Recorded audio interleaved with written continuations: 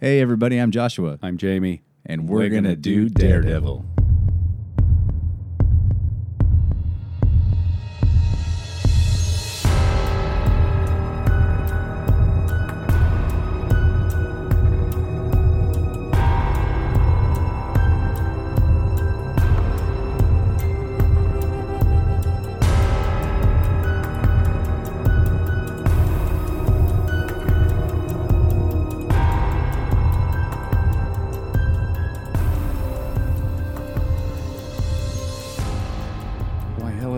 Hi. Joshua, I like your T-shirt. Oh, thank you. Yeah, I'm wearing the good old Nelson and Murdoch. Attorneys at law. That's right. Yeah, it's a good color. Thank you. Yeah. No, you're welcome. Good you're very shirt. handsome today. Oh, thank you. I'm clean shaven and I'm mixing it up for you. Thank you. I don't want you to get bored looking at me, Jamie, with my manly beard all the time. Mm-hmm. I needed to go more Matt Murdock like, and even though I don't have red hair, I'm, got the red shirt, the clean shaven face. I was going to wear some fake glasses just because, but decided not to. Glasses aren't fake, are they? No, but I said for me because if I put real glasses on, then we'd be in real trouble. Okay. Yeah, I'd be knocking all over everything with all the blurry vision. Yes. Well, anyways, hello everybody. Thanks for tuning in. Today we're going to cover some fun Daredevil issues as well as 2 issues of Marvel Team Up. Yeah. Marvel Team Up 140 and 141 that feature Daredevil as well as the Black Widow and of course Spider-Man, who's usually always in the Team Up comics. Yeah, Spidey-Man. There's some interesting stuff between these 2 issues. There's like, we'll go into it a little more when we get to them, but there's a change, a spider change that happens, but it's kind of wild. I did a little research on the timeline of it, and it's wacky. Wacky. Yeah. And then for Daredevil, we're going to cover issues 206 through 209. Yes. And we get introduced to a new artist. We do, yes. And this artist happens to take on the Daredevil reins for a very long time and do some very good work. He is fantastic. Yes. Mm-hmm. And that person is? David Mazzucchelli. That's right. So this is the David Mazzucchelli era of Daredevil. Yeah. Some people might say, oh, but what about Frank Miller? This is the David Mazzucchelli era, as far as I'm concerned. Yeah, well, because obviously Frank Miller has a Born Again that's going to come up here, in a few podcasts from now. But that's just his one little piece of this time. Yeah, he has a one shot, a plotted issue, and and Born Again. Like you said. And Born Again is great, and I'm looking forward to talking to it. But David Mazzucchelli does some great work before Born Again. Yeah. Most people think when they think of him, they think of what he did with Frank Miller for Born Again, but he did some great stuff before that, some of which we will talk about today. Yeah, and I think he's so closely linked to Frank Miller because of Year One as well that some people forget that he was a... And it's kind of interesting because when he first starts, there's a real Gene Colan vibe that you get from him. He's got excellent figure drawing. It's a really nice, loose And it's Daredevil. cool because his Daredevil looks different, in my opinion, than any other artist's Daredevil. Even though it does have those similarities, like you said, to Gene Colan and everything. But if you show me specifically the face, his Daredevil face I could pick out easily amongst all artists. Just because it's so... Like, take a look. When we're going through them today, you'll take a look at when he draws the faces. Yeah. He's also kind of brought the face to a more... It's less lantern-jawed. Exactly. Doof. But before we get into issue 206, we did have a question from one of our loyal fans that we wanted to go over. And this question... One of our horn heads. Yes, one of our horn heads. This comes from Richard M., and he asked on Facebook, he goes, what forgotten Golden or Silver Age Daredevil villain would you like to see resurrected in the modern age? And then he added that he got the feeling we were both going to say Deathstalker, which I don't know. I'm not going to speak for you, Jamie, but I love me some Deathstalker, so I would definitely like to see him kind of resurrected. But I'll go first if you don't mind on this. No, please do. There are 2. And one of them is kind of a little bit, because he appears later on, but I like Mr. Fear, and I wish that they would have continued to keep Mr. Fear popping up about the same amount that he had popped up previously. Yeah. Like he just shows up every once in a while as a new person. Yeah. And how cool would it have been if, like, for the first 600 issues of Daredevil, like 40 people played Mr. Fear. Like it's just a revolving costume. Yeah. But it's the same costume. Yes. Like, I got, like I It's dug up always the someone box. that gets, they get handed down, or they get told where it is, or they discover it by accident. And it's just always those fear pellets. Yeah, and he does actually come back. Right, that's right. He comes back as, I can't remember the guy's name. I think it's Fagin. But he's more of a Spider-Man villain at that point. Mm-hmm. And then he's the fifth Mr. Fear, Fagin. Mm-hmm. His daughter comes back as, I can't remember what her name is now. I think it's like Shocker or something. Shock maybe, because Shock is the. I don't know. I'm not sure. And it's like a mutation on the fear pellet. She takes some kind of she does something with it to make it some kind of, and turns into this crazy looking character called Shock. I'm pretty sure it's Shock. Okay. But that's much later. That's like in the 300s and something. And he does. There's another Mr. Fear that comes up during the. Is it Bendis or is it Brubaker during that run? Yes, there is. Yeah. I think it's. I can't remember because it's sort of. I don't know if it happened before he goes to prison or after he's in prison. I think it's after. So then it'd be Brubaker. Yeah. But I haven't gone since we started this podcast like a year and change ago. I haven't gone back and looked at any of those yet because I want to read them freshly once we get up to them. So holding out on. So we might be completely wonky on all of this, but yeah, I really like Mr. Fear and I like what he was back in the Silver Age, and I feel like it would like really work now. I agree. Bringing that kind of back. Anybody else? You said there was two, so okay. Was the other one Deathstalker? No, it wasn't. Although I do love Deathstalker. I like Stiltman. I do. And I feel like having a modern take, sorry for the sirens here going by, but if imagine if we had like a serious, dark, modern take on Stiltman that went over a course of like a whole 12 issues, like a year. I think that'd be kind of cool. Yeah, because there was a period with the Stuntmaster stuff where he was kind of sinister, and part of that was that Gene Colan drew him as a really sinister looking character, but it was also because who was writing then? Was it Conway? Oh boy, I can't remember. Whoever was writing at that period, they kind of made him less.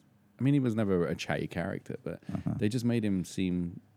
And this is what happened with the Trapster as well. They made a seemingly comedic villain desperate, which makes them scarier because you get the feeling like that they're not like they're willing to do more. Right. And I think something like that with Stiltman would work really well. One thing I want to point out real quick about Stiltman. So I'm a little behind on my current Marvel reading, and I was reading the newest Infinity Stone crossover. Oh yeah. And Turk has one of the Infinity Stones, and when they're talking about Turk at one point in one issue, they were like, I can't believe an old Stiltman or a guy who used to be Stiltman got an Infinity Stone. Yeah. So I just think it's funny that even though that happened, and I can't remember what issue it was where he steals the Stiltman armor. Yeah. But they still talk about that today. Yeah. Like 30 some years later. So or it's cool. So what about you, Jamie? You got anybody that you'd like to see kind of rebrought to life? Yeah. I always have a fondness for the Jester. I know he kind of came back a little bit, and then there's we're going to cover it in a few episodes. I think maybe next two episodes from here. There's like a finale to that story in a way. But I know he comes back a bit after that. And there's that period in the first 20 or so issues where we have that great run of like Owl and there's a real rogues gallery, a sense of a rogues gallery coming. But yeah, Mr. Fear definitely fits into my thing. Because I think the Owl has played a big role in recent years. Yeah. Obviously all the main characters, Bullseye, Kingpin, they haven't gone away. They weren't really in the Silver Age, but what about the Matador? He's your favorite, I was just thinking, right? Yeah, he's absolutely my favorite. I was thinking, like, I can't even think of Leapfrog. a way.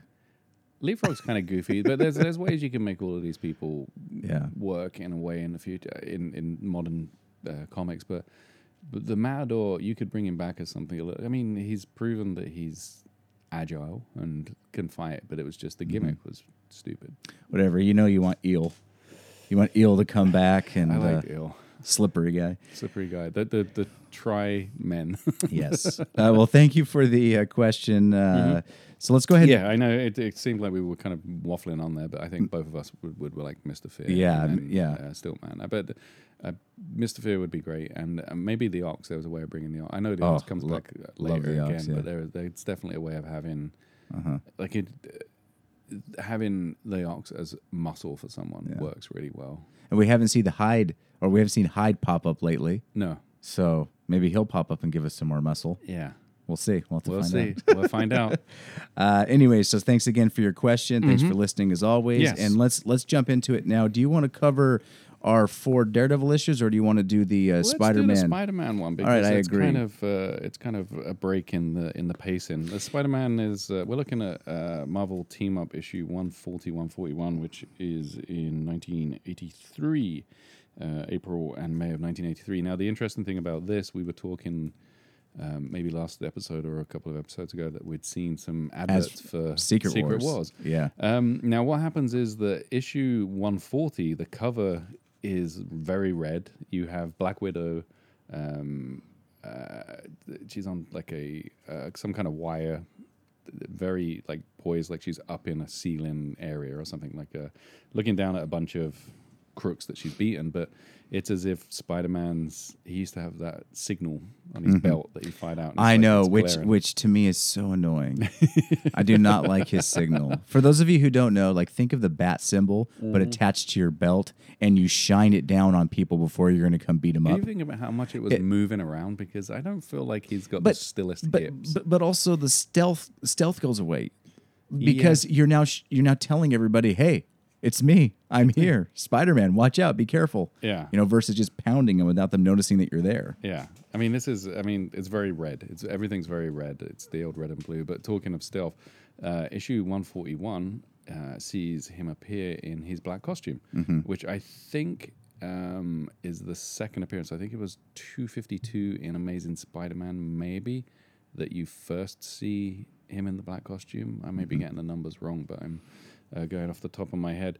Basically, what happened is the black costume, for those who don't know, who have never read Secret Wars, and you don't really have to, but it's Jim Shooter writing it, so it's kind of a little wonky, but he does write a very good Doctor Doom, so it's kind of fun for that. The idea was that Marvel think tanked what they thought would be a very exciting book for young boys to read, and the 2 words that came top in a poll of words that sounded exciting were secret and wars. So they created a book called Secret Wars. Now, the idea is that a bunch of superheroes get transported to an alien battle world, which is made up of a whole bunch of planets that this incredibly powerful godlike being called the Beyonder creates. And a group of heroes, group of villains, they all go there and they fight. And he says whoever wins will get whatever they desire. During the series, I think in issue 8 or 9, Spider-Man's costume gets damaged and they find an alien machine that can create things for you. And you also find something in a jar that is like a black gooey thing. And he manages to create a costume for himself, which is this black costume. Now, the black costume links itself to him and can change its appearance to look like normal clothing. It can create webbing, and it has all these incredible things. The history of the costume itself was that they ran a competition to redesign Spider-Man's costume, where they had like an open call, and some guy, for the sum of, I think it was like $200 or something, or may not even have been that much, may have been like $80 or something, created a costume and Marvel bought it from him, this costume. I did not know this. Yeah, and I think that was a long time ago. That may have been in like the late 70s or maybe even so well before Secret Wars. So they knew they were going to do this, well, but I don't they know waited. if they knew it, but they kind of, it came about that they were going to do it here. But what happens is that issue 140 of Spider-Man and Black Widow takes place in the same month that Secret Wars issue 1 comes out. Now, 141 comes out the same month that Secret Wars issue 2 comes out. So before you've even read the story that says this is how he got his costume, Spider-Man has reappeared, from Secret Wars with a new costume. Mm-hmm. And they show how he goes, where he finds this huge thing in Central Park, which transports him away. And they show him return, where he comes back with Dr. Kurt Connors, who is the Lizard, and a bunch of Avengers. They show it in these 2 issues, and I think it's also in the Spider-Man 252, where we first see his costume. And what's crazy is that it's like another 4 or 5 months, or maybe even longer, before in the story Secret Wars he gets this costume. In the meantime, people have kind of got like, we don't really like the new costume, and have started a campaign writing about how they don't like it and they want it back. People don't like change. People don't like change.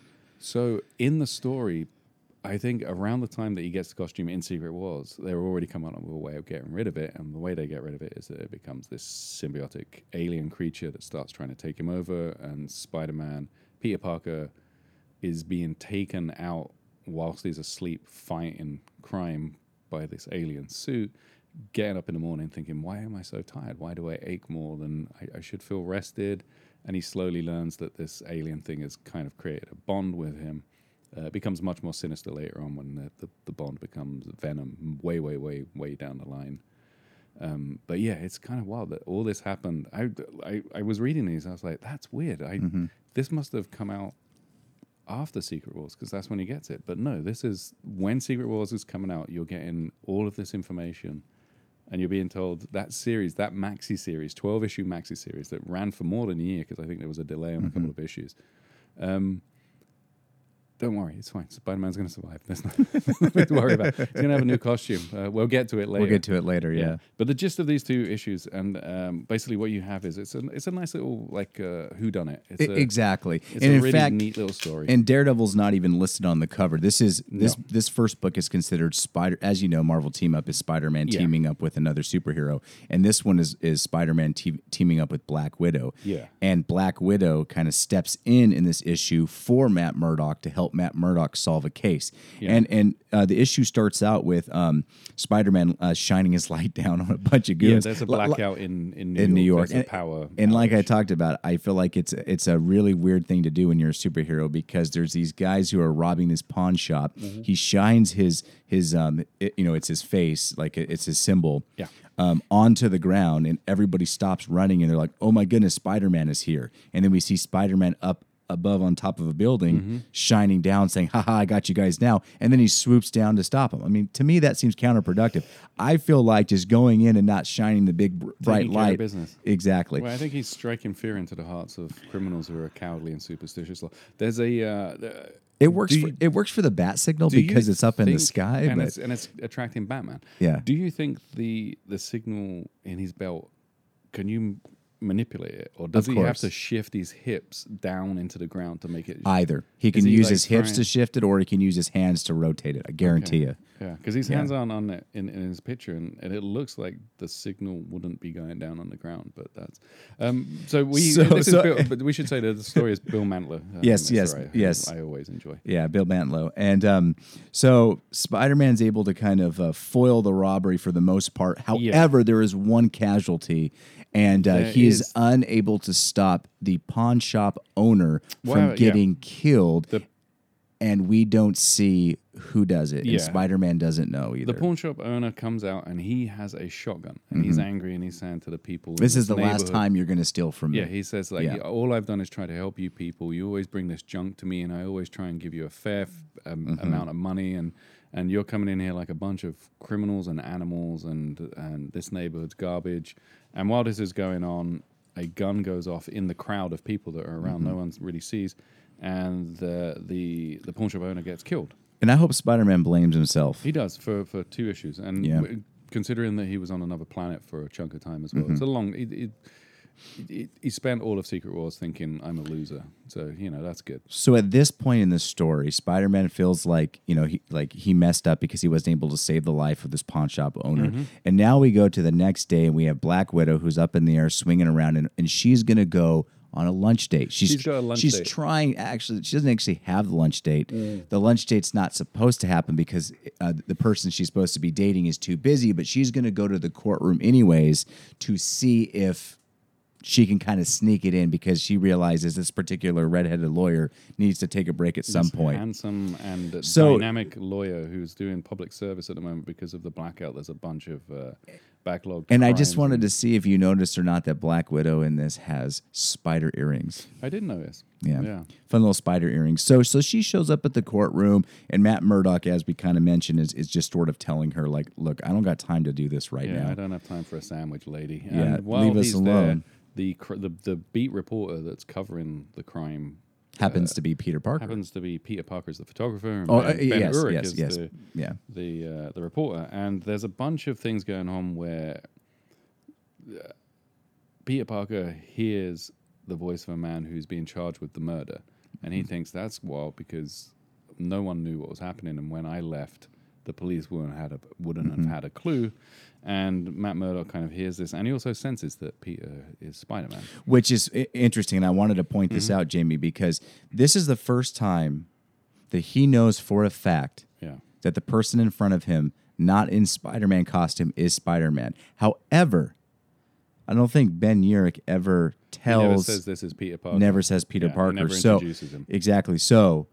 I don't think Matt Murdock knows that Peter Parker is Spider-Man yet. Not yet. He just knows that Spider-Man was with Ben Urich. Yeah, so what happens is that the judge sort of says, well, look, this kid's a criminal and we've got to go to trial. I don't care. We're going to hear the evidence. Someone ratted him out. And this guy has got a mile-long list of offenses in the past, a rap sheet in the past. So he's an easy target to take the blame for this case. And Matt Murdock, of course, doing his listening to the heartbeat, checking. He's listening to everyone. He's listening to little whispered conversations, heartbeats, and he realizes that this guy's innocent. This guy even though he's kind of a scumbag, he's innocent. And so what does he decide? Innocent of the crime he's being charged of. So, of course, he decides to take the case, even though the little kid's like, whatever, dude, you're not even going to be able to help me, but whatever. And Matt does a thing where Black Widow comes over and whispers to him, I know you're stuck in court. I can maybe do some investigating for you as Black Widow. And he says, that's a great idea. Then he says very loudly to Ben, it's a real shame that this kid's being charged for this crime.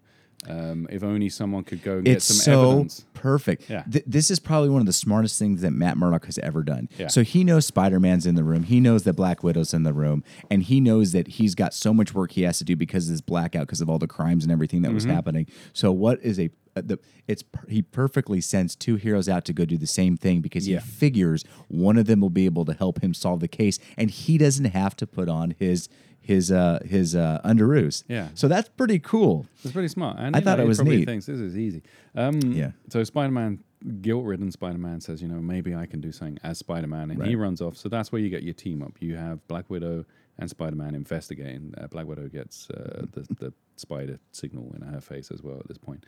Right. And they say, okay, well, let's work together and go and see what we can find out. Black Widow's swinging along. Spider-Man kind of looks at her and thinks about the Black Cat, who he is involved with in his own comic book at this stage. They get to a kind of rundown tenement building, and there's a bunch of lounging ne'er-do-wells watching like 12 TVs or something, and they burst in and make short work of these guys.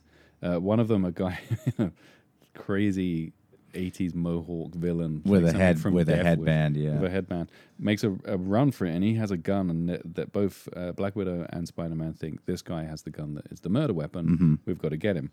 And so what they do is, so that guy ends up jumping out the window, literally like two floors up, exactly, and then he's running to a cab, and so Spider-Man and Black Widow are watching this and like, oh, we got to go get him before he ends up hurting those people. I think it's actually just a car. It looks like a cab, but I think it's just oh no, it is a cab. It's a family about to get in a cab. Yeah.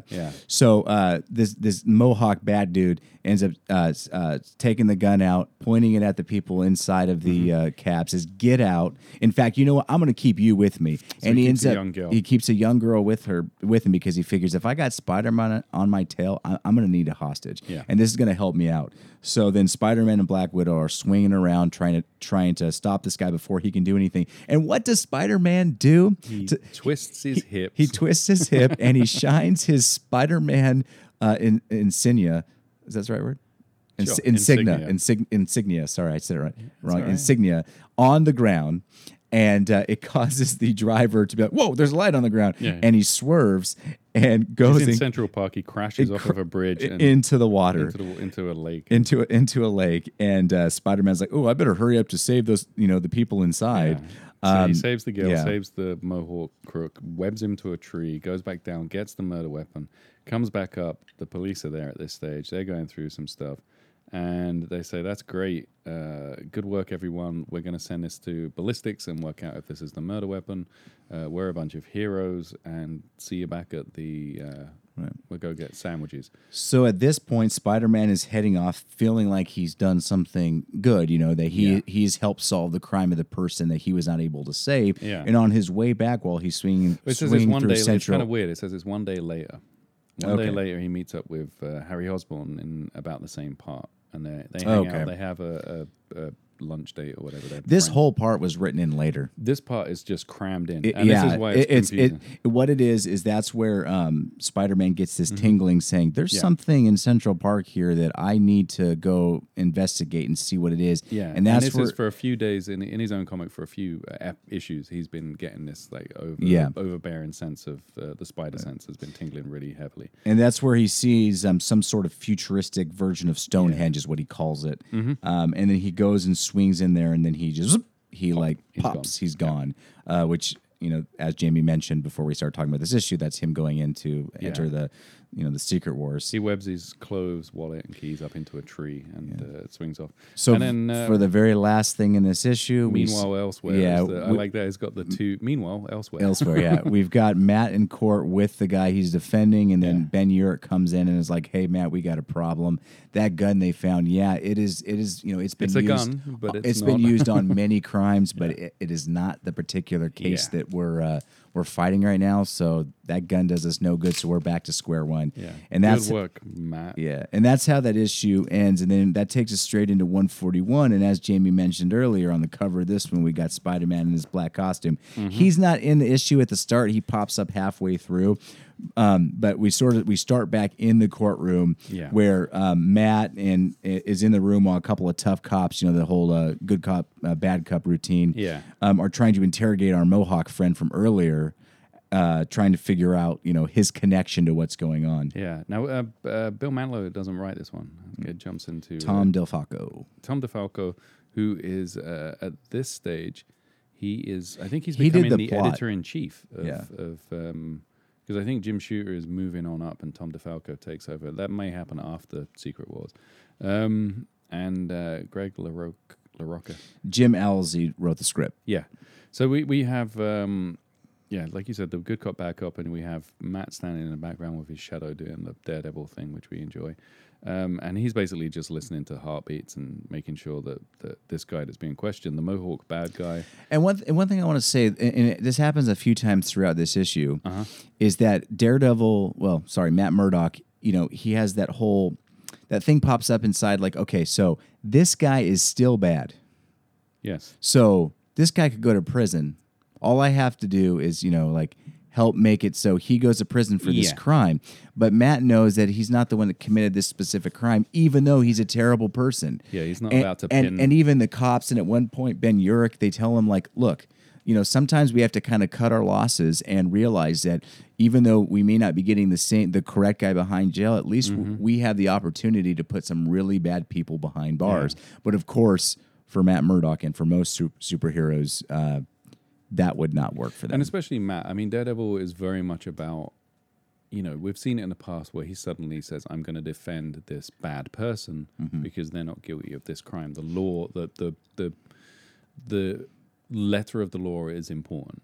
Now, the justice part, I can take care of as Daredevil. I can put on a costume and go and punch people in the head and bring them down and stop crimes from happening in this way.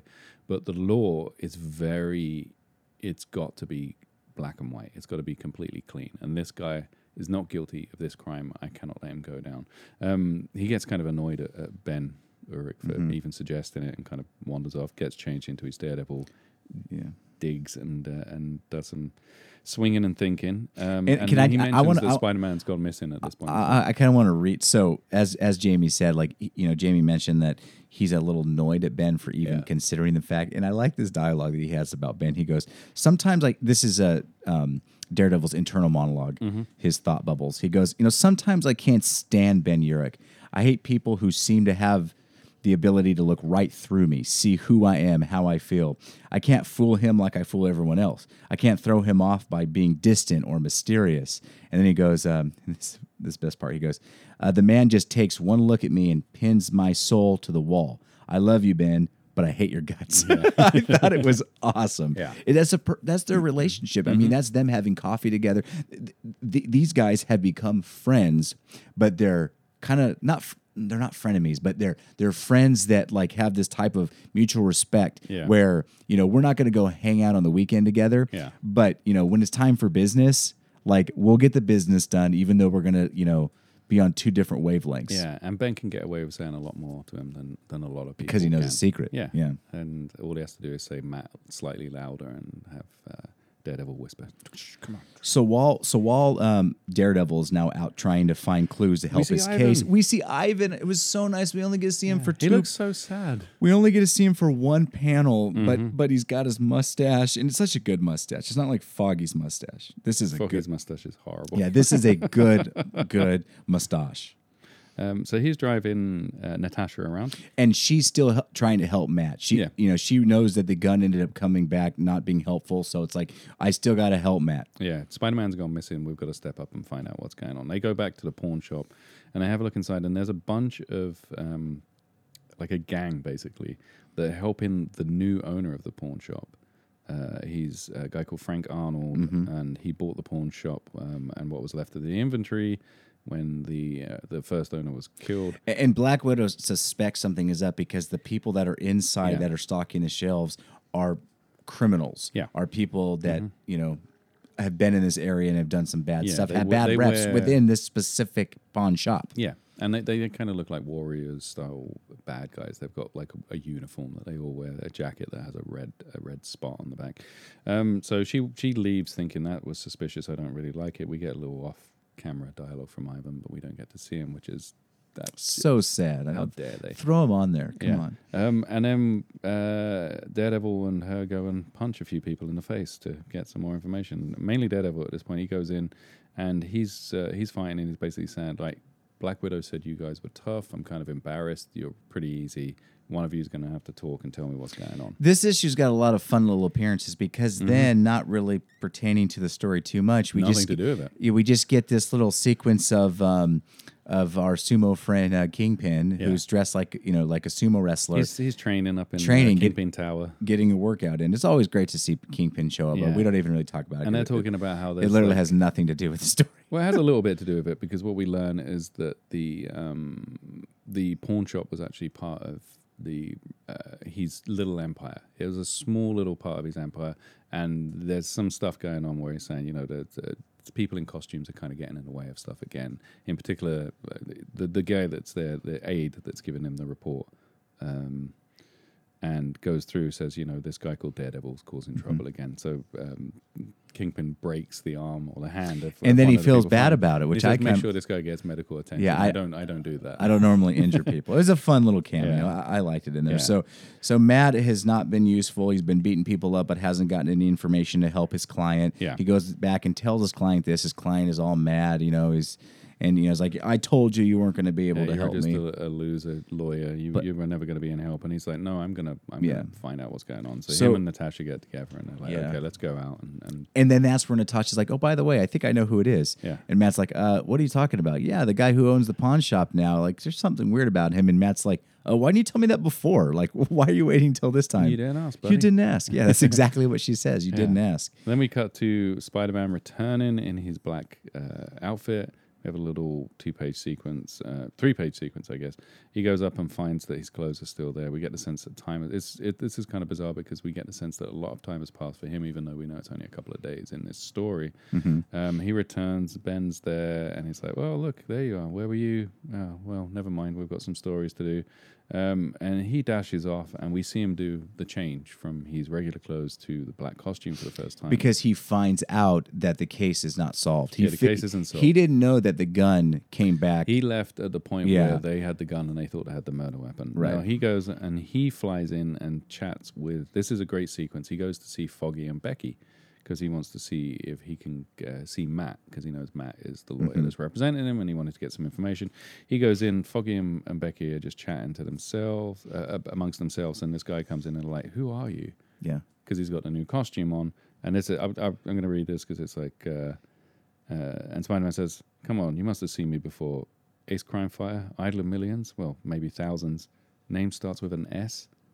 Listen, mister, we don't want any trouble. Come on, Nelson, don't play dumb. Who else can stick to walls like this? The Black Widow, the Fly, the Beetle. Foggy, I think it's Spider-Man in a silly outfit. Give the lady a biscuit. Give the lady a biscuit. And then he goes off and he's like, why did she say my costume was silly? Yeah. Well, I mean, remember the last time that Spider-Man went through a window after, where Foggy was at. He started Foggy out of the out window. the window. Yeah, Foggy was probably a little bit nervous there. Did you notice that Foggy did not have a mustache? He didn't have a mustache in this one. This is the mysterious mustache disappearance. Well, what happens is that we're doing no prize here. He went to, because Debbie has been... Oh boy! Just wait till we talk about Debbie later. Mr. Sin and Debbie. Yeah, we're gonna get into that. At one a point, he little went bit. to kiss Debbie, and she said, "Oh, your mustache is irritating me." So he shaved it off quickly, and then she said, "Why have you shaved off your mustache?" So he grew it back quickly. So that explains why he doesn't have it. So he gets some information, and he goes off. Spider-Man is on the trail. Daredevil and Black Widow on the trail. Daredevil makes a deal with the Kingpin for some information because he knows that... We find out that the pawn shop was a small fencing operation for the Kingpin, and he was making a little bit of money off it, enough for it to keep existing. Mm-hmm. And when this guy came in and caused trouble, he kind of ended that relationship, and it's like, no, you don't do that. And also... the guy that took over the pawn shop owes money to someone who is connected to the Kingpin. So the Kingpin kind of wants it shut down as well. So he says, look, we'll make a deal. We'll get the guy to spill his guts. I'll send in 4 goons. They'll say, they'll put the lean on him and he'll break down. And there you go. So that happens. But Spider-Man comes in and he's like, what's going on? Why are all these crooks here? Comes kicking in, and Daredevil butts in and says, what is wrong with you? Just back off. You've been gone forever. You've come back in. You've ruined it all. We're running an operation here. We're undercover. These guys are going to get this guy to admit to it. And while this is going on, Mr. Arnold runs off, and Black Widow stops him. He pulls out the gun, and she says, look, I know that's the murder weapon, but you're not going to use it against me. You've got no choice. You're done for. The Kingpin's after you. We're after you. There's nowhere for you to go. Just give it back. And he's like, he's broken. He just says, I can't do this anymore. And he explains what happened. He confesses. He confesses the whole thing. Yeah. He feels terrible. He feels terrible. Spider-Man gets annoyed and says, you shouldn't make deals with the Kingpin. He swings off. Daredevil looks at him like, yeah, I know, but... Yeah, but who cares? Who cares? You weren't here. Yeah, and we got the murder weapon. Yeah. So the guy ends up going free. So yeah, and even Black Widow's like, "Are you proud of yourself, Matt, for freeing this guy?" And Matt's like, "I don't even know anymore. Yeah, like I made some unpleasant compromises. I wanted it's imperfect justice." He's like, "I don't feel very good about it at all."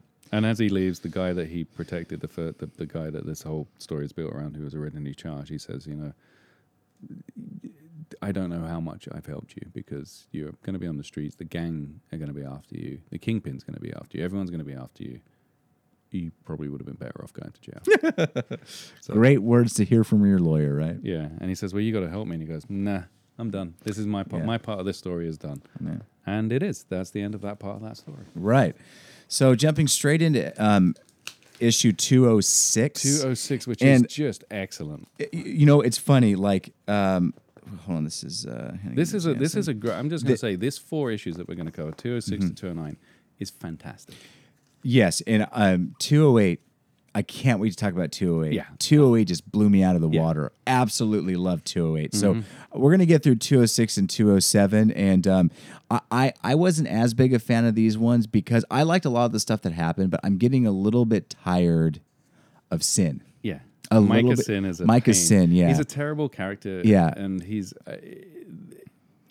we get what's happening, and he's a good antagonist, but as a character, he's awful. But I think that's because you don't like him because of the character rather than you don't like the character, if that makes sense. Everything about him is just like, oh, this guy, oh, he's awful. He's a terrible person. He's really, how dare he have the upper hand for as long as he does. I'll buy that. I'll buy that. Which is kind of, I think, good writing because, Yeah. you know. So this is David Mazzucchelli. Yeah, as And we mentioned earlier. He is amazing. He comes in and does a very light William Johnson impression for this issue. Mm-hmm. He's coming in to try and smooth out the loss of our beloved artist who's moved on. Was it William Johnson? I feel like I'm saying the name wrong. Yes. I was like, it's not John Williamson. No, it was William Johnson. Yeah. And it's, like I was mentioning earlier, I like the way he draws Daredevil. Mm-hmm. And to me, his Daredevil looks very unique. Especially the face part, it's its own version, which is really cool. But this particular issue, as we mentioned, is you say Micah, right? Micah Sin. Yeah, Micah Sin, and it's all about him. And if you guys all remember at home, he's the guy from he was King Gorge. Yeah, the Kingorgi tribe of these English men who went down to Africa, and then they were forgotten about, and they became savages. Yeah. And now they're in the United States, and they have this hotshot publicist guy, Piper, who is trying to get them into society. He's a professor that's trying to build his own stand-in. And they've become insanely popular. Yeah, amongst the certain class of people. Right, because at one point he even, I don't remember if it was him, but somebody compared it to how people like trends, and this right now is new, so it's trendy. Yeah. It's a little bit different. Yeah. So, and he even said women specifically. Like, women specifically are into this because this is new. Yeah. So if it's new, it has to be improved. Yeah. So this issue opens up with, man, poor Becky. Becky has been through some serious crap. And this issue is just a little bit of crap. She gets a lot more crap coming up later on. But she gets mugged at home. She's just bought her mum a fur coat for Christmas, which is kind of questionable, but we'll let that go because of She says, I saved up, I got the right thing. It was the one that she really wanted. It was the only chance I could get to get this present for her. Yeah, so she was mugged, and she calls Matt on the phone, and Matt's like, "Stay there. I'm coming over to help." Blah blah blah. And so he figures the quickest way to get over there is as Daredevil. So Matt, this is our first chance of seeing, or this is our first shot of seeing Daredevil. Yeah. By Mazzucchelli. He is I think, the thing that I loved about Gene Colan was how fluid his figure work was, how everything felt like it was moving. He also did some very creative angles on the figures. Yeah. And Mazzucchelli is an incredibly good figure drawer. Yeah. He's an artist. He's he's not drawing comic book stuff. He's drawing figures and then dressing them in comic book outfits and in comic book stories. So even the stuff of Becky on the floor reaching up for the phone is incredibly good. Yeah, agreed. It's just great artwork. And so Daredevil gets there and he does... Oh, we should mention it's Christmas time. It's Christmas, so another year has passed. So Daredevil is 29 right now. No, he's 36. No, anyway, so he gets there and he senses a bunch of stuff and he's like, okay, well, she was out here. She was attacked here. I can see there's some wet on the floor, so it's someone who came in from outside, but they didn't go back outside. I can find out where it is. It's this guy in this room. And then he bursts in. There's a guy on a phone who we can tell he's like a nasty piece of work because he's casually sitting back. He's got a nudie girl poster behind him that's conveniently covered by his elbow. And the TV's on and he's just bragging about how he mugged what does he say? I think he says, I gave her a shove. And the wheelchair just tipped over. And there you go. I can get 500 or 600 for this easy from the Dutchman. Yeah. And then he says, it got cold all of a sudden. What's going on? And Daredevil's sitting on the window. Maybe you should have closed your window, pal. Says, do you want to try and shut the window? I'm over here. Let's see what you got. Daredevil takes him out. He takes him out real easily. And he says, But then this is the best part. I feel like Daredevil gave him a little bit of extra pounding. More so than he needed just because of the situation. He does the thing where he's like, okay, I've beaten you. Come on. Yeah. Come on, go for me. I Go dare for you. me, yeah. Go for me. Come on, let's see what you got. You got a knife in your pocket. Let's see what you Yeah, got. and then at the very end of the fight, after he's got some good blows in, Daredevil's like, he goes, you know what? I got a Christmas present for you. I'm gonna leave your bones intact. Yeah, which is a nice. It's a little ni- it's a While nice this is going little on the touch. TV that he has on in the room, we see Piper. Professor Piper is on, and he's talking about Micah Sin. They're having a feast. A feast, and apparently it looks Empire. like there are so many more of his More King Gorge. King Gorgie members have come to New York City, Yeah. and they're just having this huge, gigantic feast. And we have waiters, dressed in tuxedos that are coming out, bringing out the fanciest food.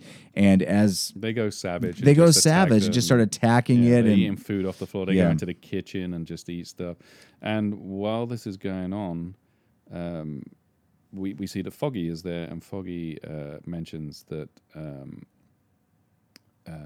Debbie isn't around. He says where he notices that Micah Sin isn't there, and we see that Debbie isn't there yet. Micah is left while this is going on, and we discover that it was a distraction to let him slip away and talk to someone up in his hotel room. which turns out to be Well, we don't see straight away. Yeah, We who see- that is. We see a big pair of hands, and someone is talking to him, and then Debbie comes and knocks on the door and says, "Look, I brought you a Christmas present.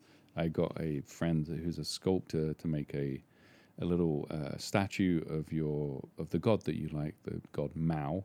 And I wanted to give it to you as a present. And So, okay, Debbie is being so flirtatious. It's She's being it's super super flirtatious. flirtatious. Yeah. Oh, and by the way, last podcast, I wasn't thinking clearly when Matt caught the kiss. the kiss, and I was like, maybe Matt shouldn't tell Foggy about it, but I don't even know why I said that. I completely changed my mind.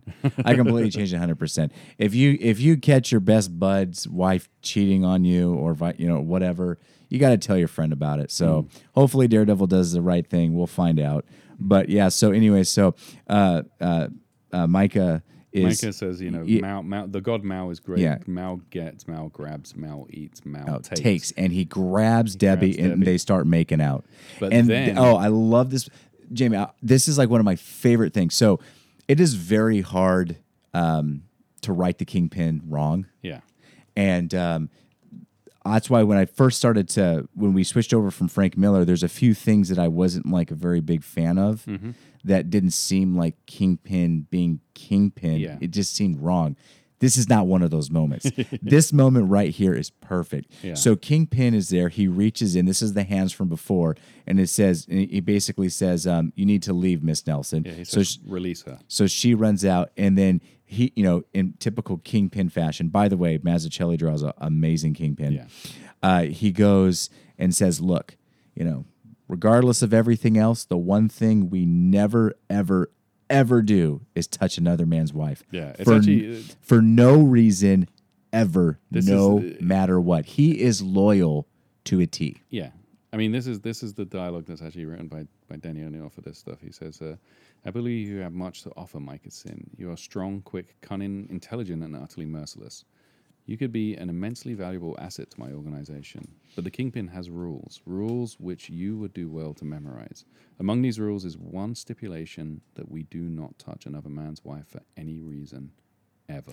And that last ever is a close up of his Yeah. face, so you can really tell how he's very serious about it. And this is very much like we get the sense that Vanessa is still very much in his mind, and we remember that she is.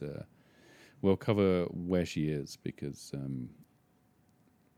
the whole stuff of her being down in the cellar, the sewer, and all that. But there's a great graphic novel that was put out with Frank Miller and Bill Sienkiewicz. I think it's called Love and War, which we'll cover at a later date, which mentions what's happening with Vanessa at this moment. And then we cut back to Foggy, and Debbie comes back and says, "Can we leave?" And he's like, "Sure, what's up?" And she said, I don't want to talk about it. So she is not being very good to Foggy. No. And so that we don't like Debbie. Debbie continues to dig herself into a very big hole right now. And then they say, "Look, we're going to go to Matt's house because he's got his Christmas thing going on." And Foggy still doesn't want to do anything. He's, Yeah. do we really have to go? We go home. It's snowing, and Yeah. And what happens is that Micah and a bunch of his guys get in a cab behind Well, no, he gets in the limousine that the Kingpin's providing for him at this stage. And says, follow the cab. Follow the cab. And by the way, so when we're going to Matt's house and Matt gets a gift from Gloriana, things are starting to kind of, there's a little spark going on right now between Matt. Gloriana is a little flirty with Matt. And for those of you who don't remember, Gloriana is the niece of... Gloriana O'Brien. Is the niece of... is it Debbie or I couldn't remember. It's Debbie. It's Debbie's niece. Yeah, she says, "Don't call me auntie." It makes me feel old. Who is staying at Matt's place at the moment? Because Debbie said you should go stay. At Matt's place. He's one of my. One of Foggy's employees. And Matt was like, "Dang that woman," talking about Debbie. Yeah. And she gets him a little. He as we know, Matt's in the brownstone at this point, and he has a sculpture room. He has a room where there's lots of physical art that he likes to go up in and just feel culture, I guess. And she gets him a small sculpture of Rodin's The Kiss, and that's a big heavy flirt hint right there. Yeah. And then while that's happening, there's a knock at the door, and it is Debbie, Foggy, and Becky come in. Foggy's like, "Hey, look who I found outside." Yeah, I was thinking about this. Yeah, because I found. was like, so was she just waiting out there for a long time? He has stairs up to the apartment, right? Yeah. So I guess she was just stuck at the Poor Becky. Man, Becky just... Oh, boy. Just wait till later, everybody. Yeah. Wait till later, folks. Yeah. So Debbie says something kind of snarky about how her hair looks lovely. And Foggy goes to go check out the food. Foggy goes get some provolone and eat some food. We find out that Matt had invited Danny and Luke. He had, yeah. This is kind of cute. He gets a phone call. He says, "Oh, I'm going to go answer the phone," and everyone goes, "The phone's not ringing," and then it rings, which is one of his favorite things to do. Yeah. And he goes in and he gets, "I understand, Luke. The storm is a killer. Sorry, you can't make it. Say hi to Danny for me." So we know that's Luke Cage and Danny. But then, since they're not coming, he hears footsteps coming up the front door, and he wonders who could that be. Stoop that Becky couldn't get up. And then all of a sudden, we have a slam. Yeah. Door slams wide open, and Micah Sin comes in with some of his gross, grotesque, the savages. The savage dudes. He pushes Foggy out of the way. He smacks Matt in the stomach, grabs Debbie, and starts to run off. He basically says, "You come with me," and grabs Debbie. Yeah. And the other guys that are there, the other savages, are grabbing food, and then they see Becky, and they say, "Cripple." And then they start laughing, and they're pointing, and they're making fun of her. And while this is all happening, Debbie's trying to get away from Micah Sin a little bit, and then Mike even pulls her by the hair to get her to go closer, and she goes, "Ow!" And they're all making fun of all of the savages are making fun of Becky. Then Gloriana tries to stop them, and one of them grabs her and has a knife at her throat. Yeah, he pulls out a little knife. So Matt at this point is like, "Okay, I need to do something because I have to stop this." So his ingenious idea is, because remember, Matt still cares about his secret identity more so than the swiftness of helping his friends. Yeah. So he devises his plan where he lets them know, "Hey, I'm blind. Come make fun of me." Yeah. So everyone starts to make fun of him, and then he ends up getting punched in the face, falls back into the Christmas tree. Yeah. Falls back into a Christmas tree. The Christmas tree ends up hitting the light switch, turns off the lights, and then over the matter of a couple of sentences, he switches into his Daredevil outfit, and then while in the dark, starts beating the crud out of these savages. Yeah. He takes out most of them, and then Micah gets a hit in, and he realizes that the fight it's got to be taken out. So he kind of they fall outside, and Micah comes out and grabs him, and they get into the fight. Now remember, Micah Sin is powerful. Micah Sin is fast, strong, and ruthless. Yes, and Daredevil was on several occasions now when they've tangled. When they've tangled, he's mentioned that it takes 5 or 6 blows for me to even slow him down, and even that sometimes doesn't work. So he gets grabbed around the throat, and he's picked up, and he's like, "This is the end. You've interfered 3 times, and it's not going to happen anymore." And he lifts Daredevil up effortlessly by the neck, by the throat, and he's about to snap his neck, I guess, when he gets hit hard in the stomach, solar plexus, by none other than Kingpin, and Kingpin tells him, is like, great. he goes, you idiot, I warned you about meddling with that woman. Like, what did you think? Did you think I was so stupid that I was not going to follow you? Yeah. So he followed him to Matt's place. You broke the rules, basically. Yeah. And then Matt, seeing that Mike is down, finishes the job and knocks him out. Kingpin actually says Daredevil. Yeah. And steps back and says, finish him. Yeah.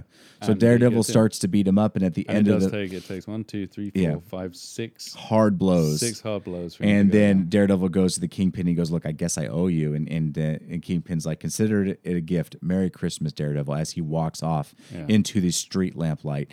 This is one thing I just wanted to say, like, about the writing. Like, Denny O'Neil, he writes Kingpin way different than Frank Miller did. Mm-hmm. There are some aspects about it I'm not a big fan of. Yeah. I love I love about his loyalty to Vanessa and not messing to another man's woman. Yeah. With another man's woman. One thing that I'm not a big fan of, Denny O'Neil takes him out of his office.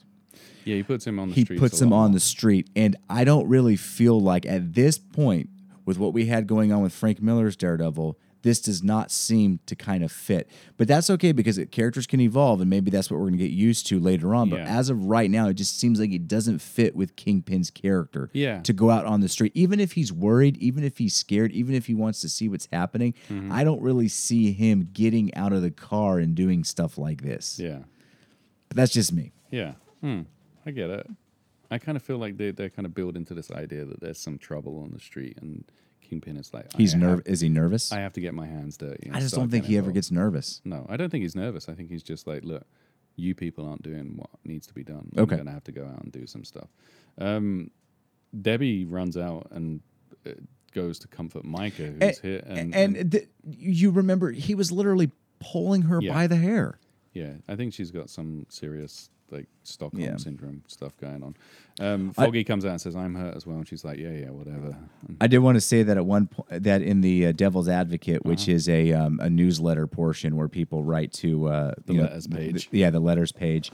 There was this blurb from the I guess was it the Crimson Face assistant editor saying, on page 10, panel 6 of Daredevil 202, a white officer named I can't read it. Molokai apologized to Chief Micah. He was the guy who hit him over the head. Well, the actual action, if you go back and you look at the issue, was a black officer. Yeah. And then it was changed to a white officer in between. So the coloring was wrong.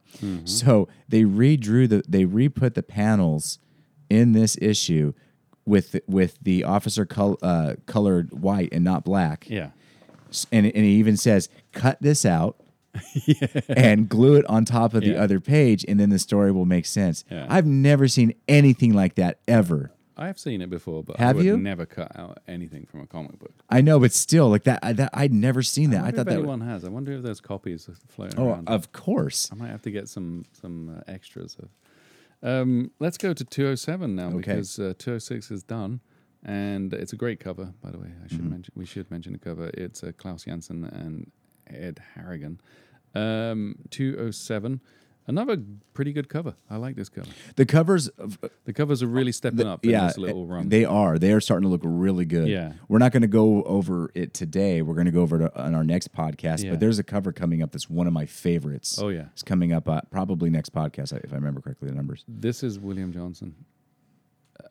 What do you mean it's William Johnson? This is William Johnson, the cover. Oh, the cover, yeah. It's Bill Sienkiewicz, so it's kind of hard. Bill Sienkiewicz is an incredible artist. I love his stuff, but his inking can overwhelm some artists. And it doesn't overwhelm on this cover, but it does mask that this is William Johnson for me a little bit, but it doesn't. So this is William Johnson's, Johnson's very last Daredevil final issue. Daredevil. What a shame. Yeah. Luckily, David Mazzucchelli is taking over, standing there and waiting he is to move in. and he is great, and he does some really great work. Mm-hmm. But me and Jamie really, we had neither of us had ever read any William Johnson stuff before, No. so it was such a pleasure seeing artwork that was so good Mm-hmm. and finding an artist that we liked a lot. So this is a sad day, and this is a very fun issue. It's titled great fun. Ultimatum, Yeah. and it's got a lot of Hydra agents in it. We have a lot of stuff going on. There's like about 5 or 6 different stories. This is something that Denny O'Neil was. He put out a book a few years back that was called the the guide to writing comic books. I think it was like a DC guide to writing comic books, and he was always talking about B storylines and C storylines and how pages should in comics you shouldn't dwell too long on the A storyline. You should have stuff lined up ready. And this is fun because it's a kind of standalone story, but it also goes back and forward. And so we get 2 pages of setup for the story, which is Black Widow has been kidnapped by some Hydra agents, and she is being she's been beaten. She's been beaten, and she's been told you have to phone up Matt Murdock, who you have to phone someone and you have to say, and she says, look, you have to help me. There is something that they're looking for. These Hydra agents are looking for this. I don't know if they say microfiche, but it's a microchip. Yeah, that contains some information. Yeah, and it's in the possession of Anton, and I don't know how to say his last name. Krapotkin. It's Krapotkin. Kropotkin. Kropotkin. Kropotkin. All right, we'll go with that. It's probably Anton right. Kropotkin. Who Anton is, Kropotkin. That name comes up again. I can't remember where. Is it Anton Kropotkin?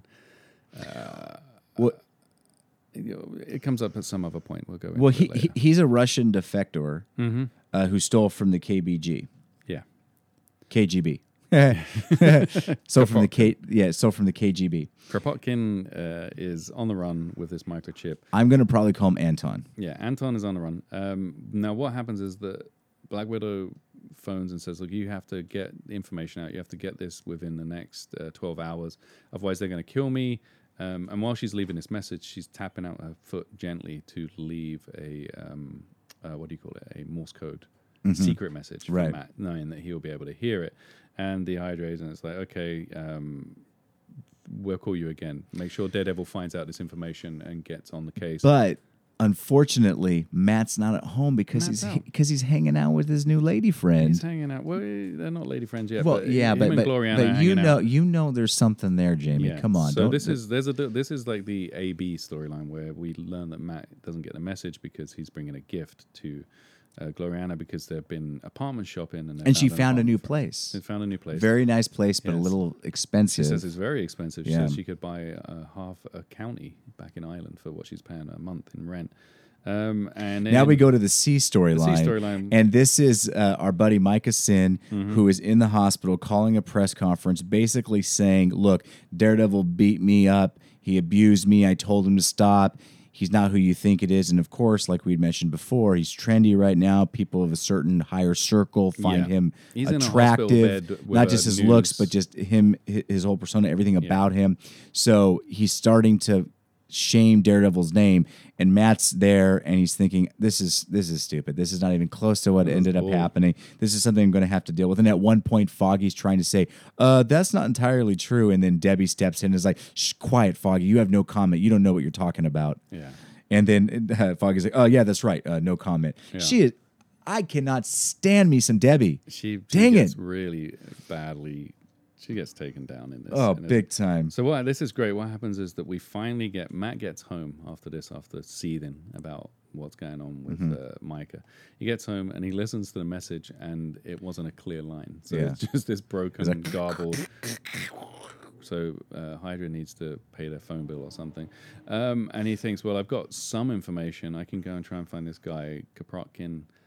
Let me change into my Daredevil costume and see if I can speed things up. And he goes to his favorite person to ask questions of. Yeah, Mr. Benyard. But before he does that, let's just admire that image that William Johnson just drew. There's a spot, it's from a low angle of a clock tower.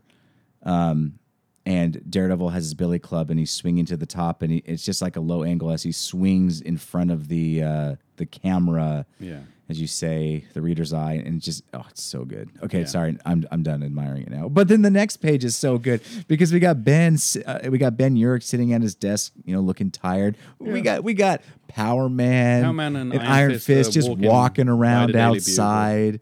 Yeah. And then Ben sort of says, "Look, here's the deal. Here's some information for you." He phoned a guy. He has a contact in Washington. He phones up and says that Kropotkin is a construction engineer by trade. They don't know that he was defected.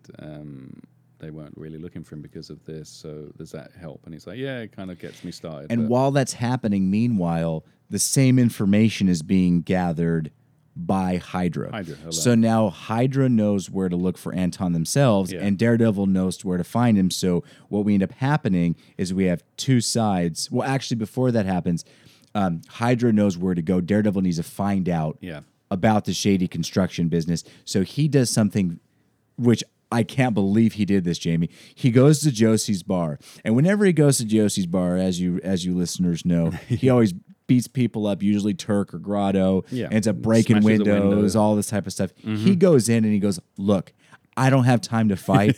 I got a friend in danger. I have an envelope with like $1,000 cash. The first person to give me to give me the information I want gets this cash. So of course they give him the information. And he goes, count the money, and he's like, you're going to be giving it all back to me, along with I'm going to beat the crud out of you if I find out this information you're giving me is fake or is wrong. And as he leaves, Josie's all happy. She's like, "Holy Toledo! Daredevil just came in here and didn't even break a single window. This is the best day. This is ever. awesome." Yeah.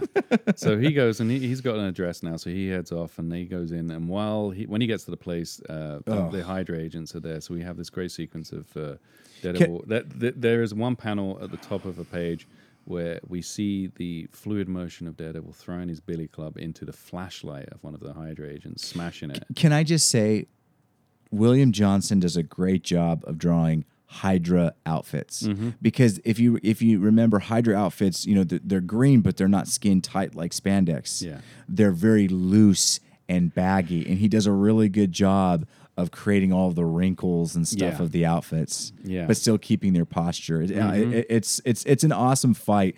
You've got Daredevil beating the crud out of these Hydra guys, and then he ends up finding Anton and tells Anton, "Look, there's a whole bunch of people that are trying to hurt you for this microchip. You need to come with me to be safe." And he's like, "Okay." But before he can do anything, before he can tell him that about this microchip, he ends up getting shot and killed. And Daredevil swoops out and sees a sniper and ends up taking the sniper down very, very harshly. Big old, such a great kick. These panels are so good. Definitely go check this issue out if you want to see some William Johnson. But I love this because behind Daredevil is a sign that says "dead end." It's smart. It's so smart because this is really sort of a dead end for him. He doesn't know what to do, because now Anton is dead, so how's he going to find the Black Widow? And we also found out that once they end up getting this microchip, obviously, they're not going to need Black Widow anymore, so Hydra can go ahead and exterminate her. So he ends up going back to his brownstone and listens. There's another phone message. There's another phone message. And thankfully, through that phone message, he finds out where... he's able to get some more information. It's another gargled message. But it's the guy saying, "Sorry, we didn't mean to disturb you. It's all taken care of now. You're off the hook." And he's like, "Okay, they're going to kill Black Widow." Right. And they tell him where Black Widow's going to be. And so the Hydra guards have booby-trapped this place, and they've wrapped Black Widow and hung her from her feet upside down. She's completely wrapped, including her mouth. Her with a something that paralyzes. It's like a paralyzation. Right. So she can't speak, she can't scream, she can't move, and she's tied up. And underneath her in the floorboards, they hide this bomb. So Daredevil ends up showing up, and he finds Black Widow, and he starts walking towards her. But he notices something is wrong because her heart rate, her pulse is accelerating. So he's saying, "Tell me, is something wrong? What's going on?" Almost like blink if you can hear me type of thing, but she's not reacting. And so Daredevil realizes, okay, there's something wrong with the floor because she's trying to tell me something. So then we cut to, the people out in the van saying, "Well, this is strange. Daredevil showed up. He should be dead by now. There should be a boom by now." Yeah, but Daredevil ends up, showing that he's foiled the plan, and him and Black Widow end up beating the crud out of the guys in the van. They beat the main baddie in it, and then they go back to, I guess it's Natasha's place, and have some mulled wine and or a coffee, whatever it is. And this is a key point, though. We find out that Black Widow had the microchip the whole time. And what makes that even worse was an innocent person died because of this, and Daredevil, this is going to linger with him for a while. And Black Widow says, "I didn't think they would find him. I'm sorry he died. His family will receive a large sum of money." So I thought she was broke. I thought she'd spend it all on the rental properties and stuff like that. Yeah. So that ends that issue. That ends that. Goodbye, William Johnson. Thank you for everything. Thank you. And now we're going to 208. 208. And I just want to say 208 is unlike any Daredevil issue that we have read and discussed so far in this podcast, Jamie. Mm-hmm. It is so unique and so different. We have a different writer. We do. We've got a couple of different writers for 2 issues. Harlan Ellison and Arthur Byron Cover, who would be better known as very, very well-known sci-fi writers. Mm-hmm. I did some research on Harlan Ellison. He had a little bit of a troubled past. He did, and he also didn't he wrote a story that was used for. He successfully sued James Cameron, I believe, for the Terminator. He did. Yeah, he was part of a lot of lawsuits. Yeah. He had an anger problem. He allegedly had an anger problem. He was a very well-known science fiction writer who went to Hollywood and did a lot of TV writing whilst in Hollywood. I think for Outer Limits was one of the big shows that he worked on. And did he do much of a comic book work? No. They had a little. They did a little bit, but that's it. Yeah. Both of these guys did a little bit, but they did team up together on a lot of stuff that they did do. Yeah. So David Mazzucchelli is still doing the pencils, which David is great. Mazzucchelli is now he's going to be the full-time. Yeah, full-time. artist. They even mentioned in the letters page that William Johnson is going off to do other work. And David is going to take over. Mm-hmm. Mazzucchelli, I shouldn't call him David. I don't know him personally. We're not close. I wish I did. I wish we were good friends. Yeah, Mr. Mazzucchelli, because you're an amazing artist. Yeah, a fantastic storyteller. Right. But we have this is a super. There's the creepiest villains around. The little robot girls in these 2 issues. Right. So this issue is called The Deadliest Night of My Life. Mm-hmm. And the way that it starts is Daredevil has just finished. He's been on patrol. He's been on patrol. He got in a big fight. He ended up a bunch of people to Bellevue. He did. He's been working all night, superheroing it up, and he's exhausted. Got a court case in the morning. He's got a court case in the morning. He's exhausted. Yeah. On his way home, this little girl shows up. Mm-hmm. And the little girl says, "Mr. Daredevil, my mommy's in trouble. You need to come help me." So, of course, Daredevil, being the superhero that he is, he answers the call and starts to follow her. You're like, "Wait up, little girl." And she ends up taking him to this estate. They go down into like a cellar area. Right. In a big house. Yeah. And then we don't see the estate yet. But so he takes her. He steps into the basement, and a steel door slams behind him. So he's now trapped in this basement. A secret door opens behind 2 shelves, and he discovers quickly that there's something strange with her heartbeat. Yeah. And he realizes that's not a human; that is a robot. Mm-hmm. And she's about to explode. So he picks her up and throws her, and she blows up. Mm-hmm. So now what we have entered in this comic book, Jamie, issue 208. Yes. This whole comic book is going to be Daredevil in a... Staying alive.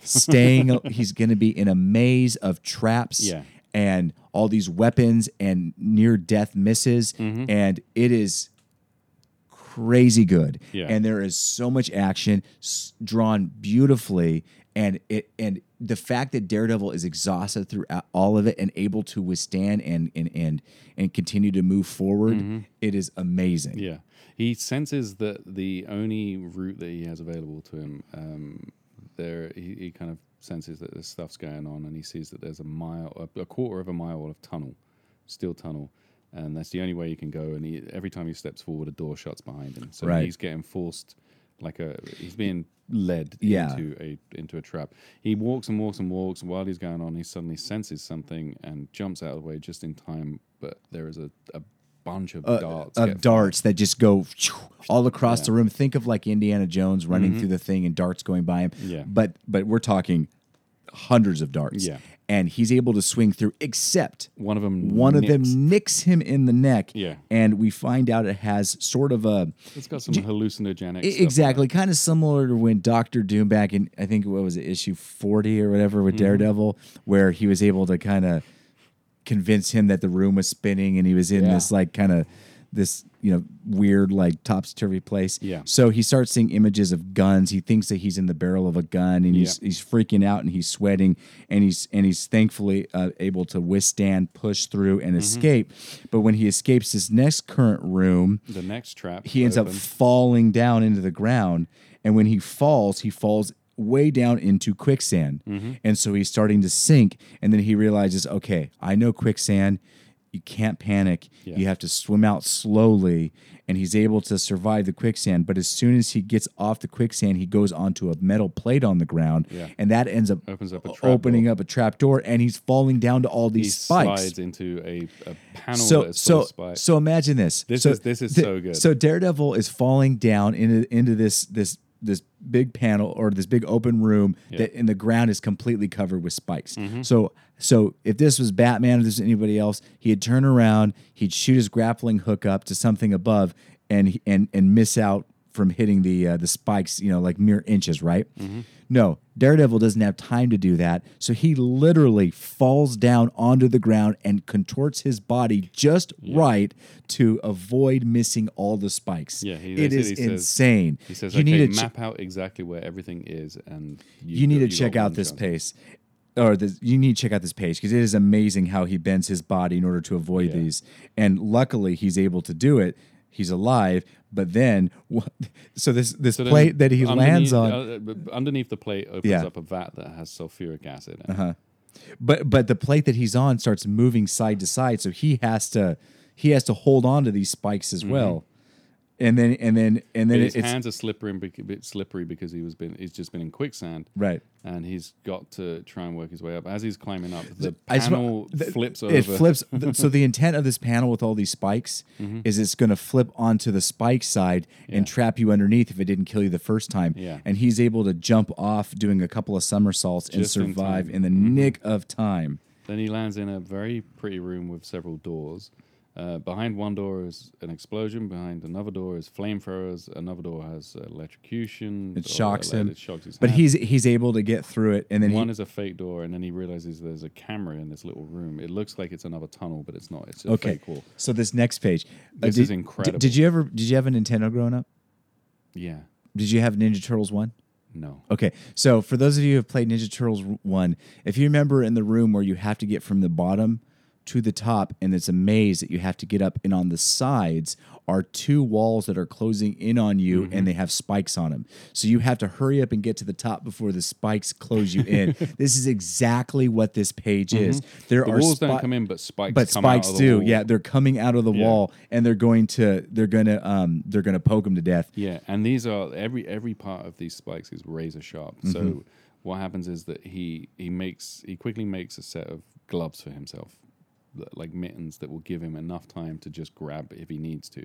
But he uses his sense to get his feet onto the spike, and while the spike is slowly cutting through the sole of his shoe, I know. He quickly crazy. jumps up on the next one, and he says, I've got to be quick. The spike's coming out.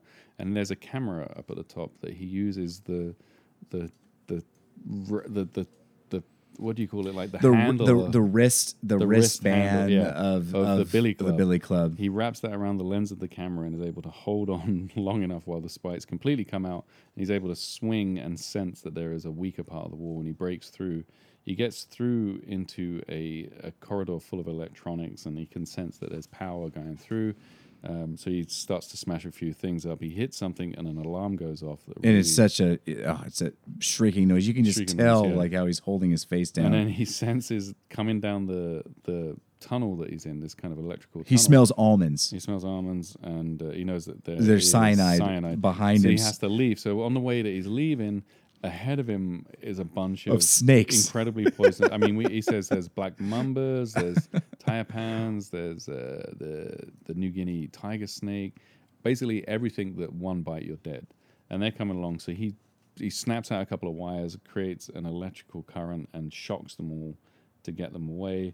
Keeps crawling along, finds a vent that he's able to break up, and he's up above the property now. And this is the first time we see how big this place is. This is a huge estate that he says is 2.5 acres, and it's one gigantic big booby trap. Yeah. And then once he's on the top, he realizes, oh crud, I probably shouldn't stand still for too long because who says the top isn't booby trapped? Yeah. And then what happens? He starts getting zapped There's at by a bunch of lasers that start shooting at him, and he ends up doing all these somersaults to survive. Now remember, he says this is crazy old money. Is a key thing. And his costume is all torn up. He's so tired. He's been moving around, dealing with all this stuff. It's and then snow everywhere. Snow everywhere, and he crashes back into the building. Yeah, he's he like, slips no. on the roof. He crashes back in the building. And then this what was so cool.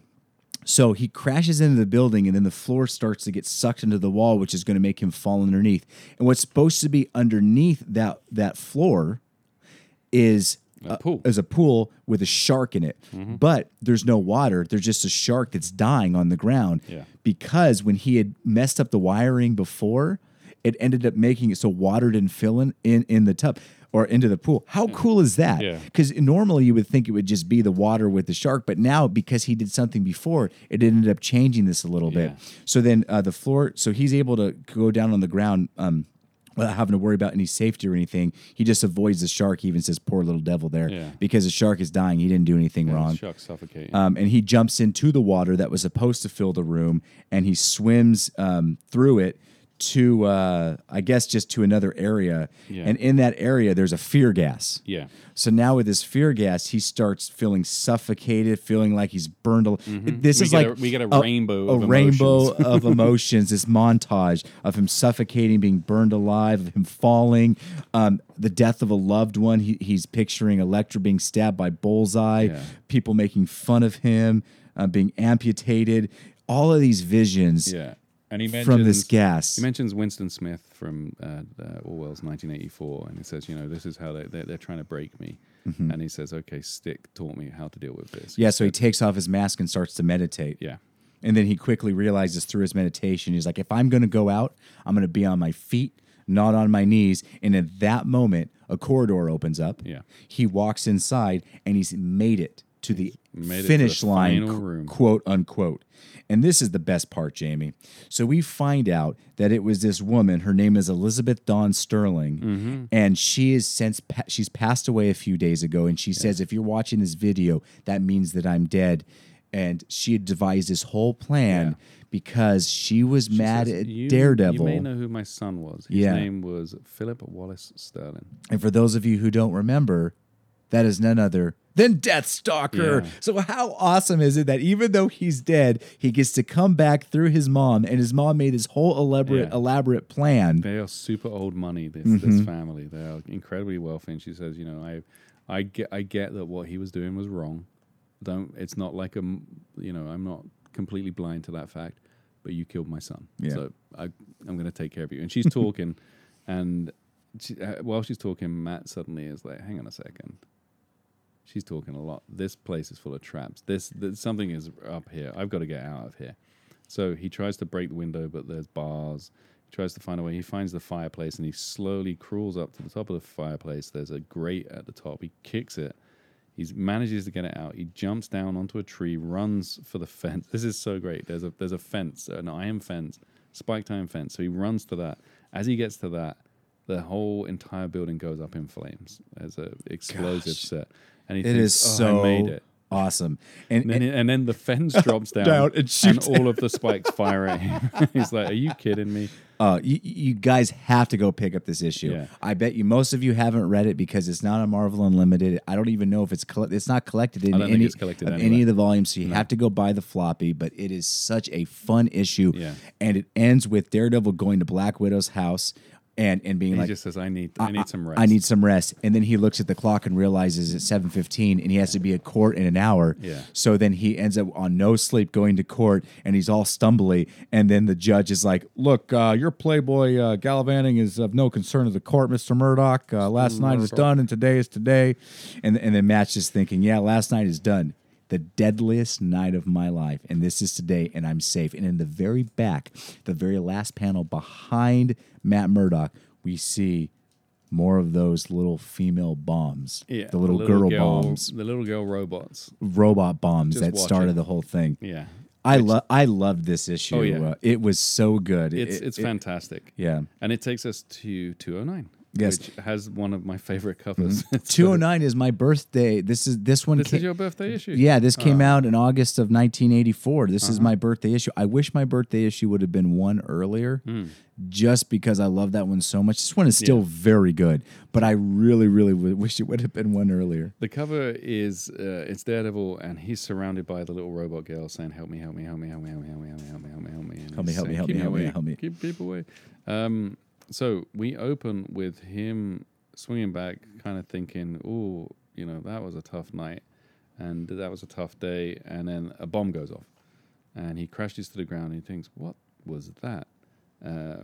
Some guy is there, and he knocks him out and says, "I recognize this guy. This is a guy that I grew up with. It's one of the rare friends that he had back in the day." Yeah, that's Everyone true. else was always a bully. Now, this guy was only a friend for a little while. It's a guy called Johnny Squarejaw. Johnny Squarejaw was Matt's friend until he joined a gang. Then what happens is that Matt has to. The next day he's at dinner with Debbie with and the worst, Foggy, and she's just like, "Ugh, geez, Foggy, you're terrible. You're boring. You're the all you ever want to person." do is go home and watch television." Yeah. and then Mustache is like, "What's it to you? I pay the bills." And then oh man, I can't stand Debbie. I'm sorry. So while this is going on, Matt just gives us a quick recap of the previous issue, and this is kind of heartbreaking. Debbie says, I don't want anything to do with you, and walks away, and Foggy quietly says, "I love you. I love you." She's yeah. gone. And then Matt, they both leave, and Matt's like, "Great, I've got the bill. I might as well pay it." And then a little girl is starting to come towards him, and he doesn't register. He doesn't notice this one because two other people actually jump in the way. Yeah. It's a little girl saying the exact same thing that the first robot little girl bomb said in the last issue, saying, and she's going towards Matt and saying, "Mr. Daredevil." Mr. Daredevil, This is a key thing. And then he's out on the street, and it's pretty loud. She walks across the street, the busy street, saying, "Mr. Daredevil, Mr. Daredevil." He still hasn't shown signs that he's heard him.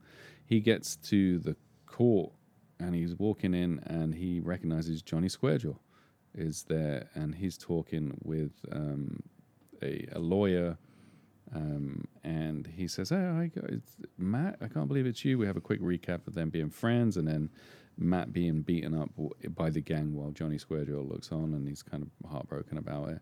And then Johnny kind of mentions, "I'm trying to change," but we have this little moment where at some stage...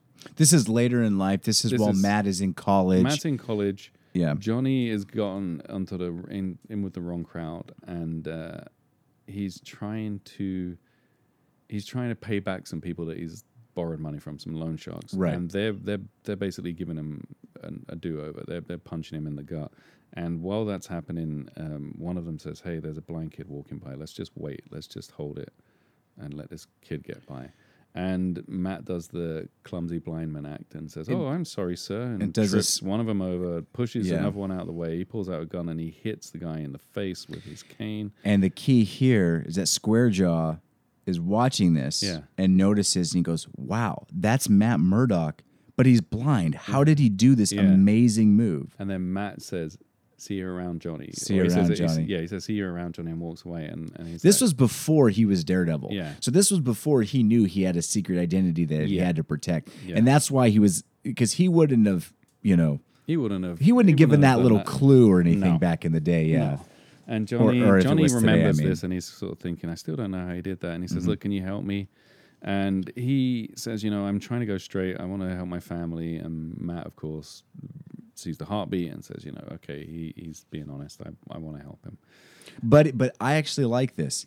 He's too busy to help him. So he's going to get him a good lawyer. So he gets him a good lawyer, Yeah. and he helps out with it. I thought that was key because if this was earlier on, this was in the 40s, 50s, Yeah. Matt would have been like, "Well, I'll take the case, I'll solve it." But he's like, "I can't do that right now. I got too I'm much real stuff busy." going on. I'm busy, but you were a good guy. I'm going to try to help you out." Yeah. And while he's walking away, he senses one of the robot girls for the first time. He's like, "This place is busy. Hang on a second. It's one of those things, one of those exploding robots." And Matt realizes two things. A, how many did she end up making of these robots? Yeah. This was all a trick to lure me to this house, which he already knew. But the fact that they're coming after me as Matt Murdock and they're saying Daredevil, yeah, they know who I am. they know who I am. And So- I don't know how many of them are. I don't know how many there I got are. to get rid Yeah. of this one. So he does the thing of this This is great. This is so great. He kind of goes off to a quieter corridor. He finds an elevator that is not in service. He opens the elevator doors and throws the kid down the shaft so that it explodes down on the bottom. And a woman says, "Hey, I could have sworn I just saw you push a kid down there." And he's like, "Don't know what you're talking about. I'm Yeah. a blind person. I could never have done that." And then the bomb goes off. And as he's leaving, another one is there. So he's like, "Oh," and this is like the Batman '66 movie where you can't get rid of. Oh a my bomb. gosh! I thought I was going to say the exact same thing. Yeah, some days you can't just get rid of a bomb. That Some is days so, you can't Jamie. get rid I was of going to say the exact same thing. So what happens is Matt comes out and he's like, "Oh, there's another one. Okay, there's a manhole cover. Wow. I'll just lead it to the manhole cover." And then a worker comes out and he's like, "Oh, dang it. Okay, there's an alley. I'll lead it down this alley. Oh, there's There's a homeless guy. a homeless guy in the alley. Okay, I'll just follow her. Let's see what happens." And then the little kid leads her back to the mansion that was destroyed in the last issue. And I love this. So he picks up the robot and throws the robot into the estate, and it blows up. Blows up. A bunch of people come around, and he walks off whistling. Yeah. And then that's when he has the moment where he's like, "Hang on a second. How many of these things are there?" And if they knew to find me while I was at work, then that means they're probably going to be able to find me at my house. Yeah. So he gets changed. He does a quick change and goes and looks, and he sees one more. Then we have a little jump over to Johnny Squarejaw trying to make it right with his wife, but she's saying, like, "You're a deadbeat. Get out of here, fish face." So he walks off, and he's basically trying to make some money. He's trying to get back in because he's like, I'm not free. I can't do anything right. This is all going horribly wrong. And he says, "I'll look up Matt. That's the best thing I can do. Maybe he can help me." So Matt's running along, and he's trying to track as many of these things as he can. There's one at his house. There's one walking in the street, and then he sees there's two more about to cross the street, and then he sees another one about to cross another street, and it ends up that there's like at least 20 or 30 of these things. One of them walks out in front of a garbage truck and explodes. They get out and say, "What's going on?" And he says, "I've got this. Just stay out of the way." And he basically gets them all together, then says, "I'll follow you," and then they walk off to lead the way. And he has to get them.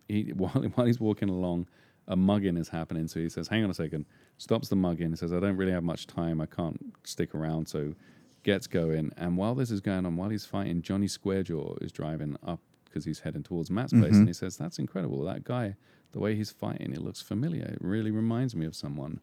And then he does the exact same move. He does the same move. That Matt Murdock did while he was in college when he saved Squarejaw's life, and he realizes right then and there they are one and the same. Yeah. And then at that point, he goes, "Well, you know what? I'm kind of like I'm beat up. My wife doesn't want to have anything to do with me. I can't go back and hang out with my normal crowd because they think I'm a snitch now because this whole Kurt thing. I have nothing to do. You know what? Maybe Matt needs me. Yeah. Maybe I can help him. He's still a friend, and he's still a friend. So he goes and follows. And what happens is so Daredevil has rounded up all of these robot bomb little girls, takes them to the estate for them all to blow up. And while he's doing that, Squarejaw is following them in the car. He parks, gets out, follows on foot. Daredevil leads them all where they need to go. Yeah, he jumps out at the last minute. Great image. And then they all end up blowing up, but one of them survived. One is like a Terminator coming out. It's just like half robot face. And goes, "Mr. Where my mommy." And at that point, who jumps in to save the day but Squarejaw? He comes in, sees the little girl robot, knocks it out of the way. Says, "Matt, look out." Matt, look out, and ends up taking the blunt of the blast. Yeah. And he ends up getting hurt so bad that it kills him. And right as before he dies, he's talking to Matt. My kids and my wife. Yeah, it's a sad little moment. But two things that we should point out, or that we already kind of talked about. Number one, Matt did have a friend growing up. Yeah, the first time we've seen that. He did have a friend. And number two, that friend's dead. Yeah. So poor Matt. Yeah, Foggy is kind of lucky. Gosh, Foggy is starting to get annoying just because Debbie's so annoying. Yeah. Like, you just wait. Next podcast, we're going to go over something goodness. really nasty with Debbie. Really nasty. Yeah. But anyway, so that's it for today. Thank you all for listening so much. We greatly appreciate you. You can find us on Twitter, Facebook, email. Send us your questions. We got our 50th episode coming up. We're going to do some fun stuff. So if you have any specific topics or anything or questions, or let us know some of your favorite Daredevil moments, and we can go over some of those on the show. Yeah. All right. Well, As always, thank you for listening. I'm Joshua. I'm Jamie. We just did Daredevil.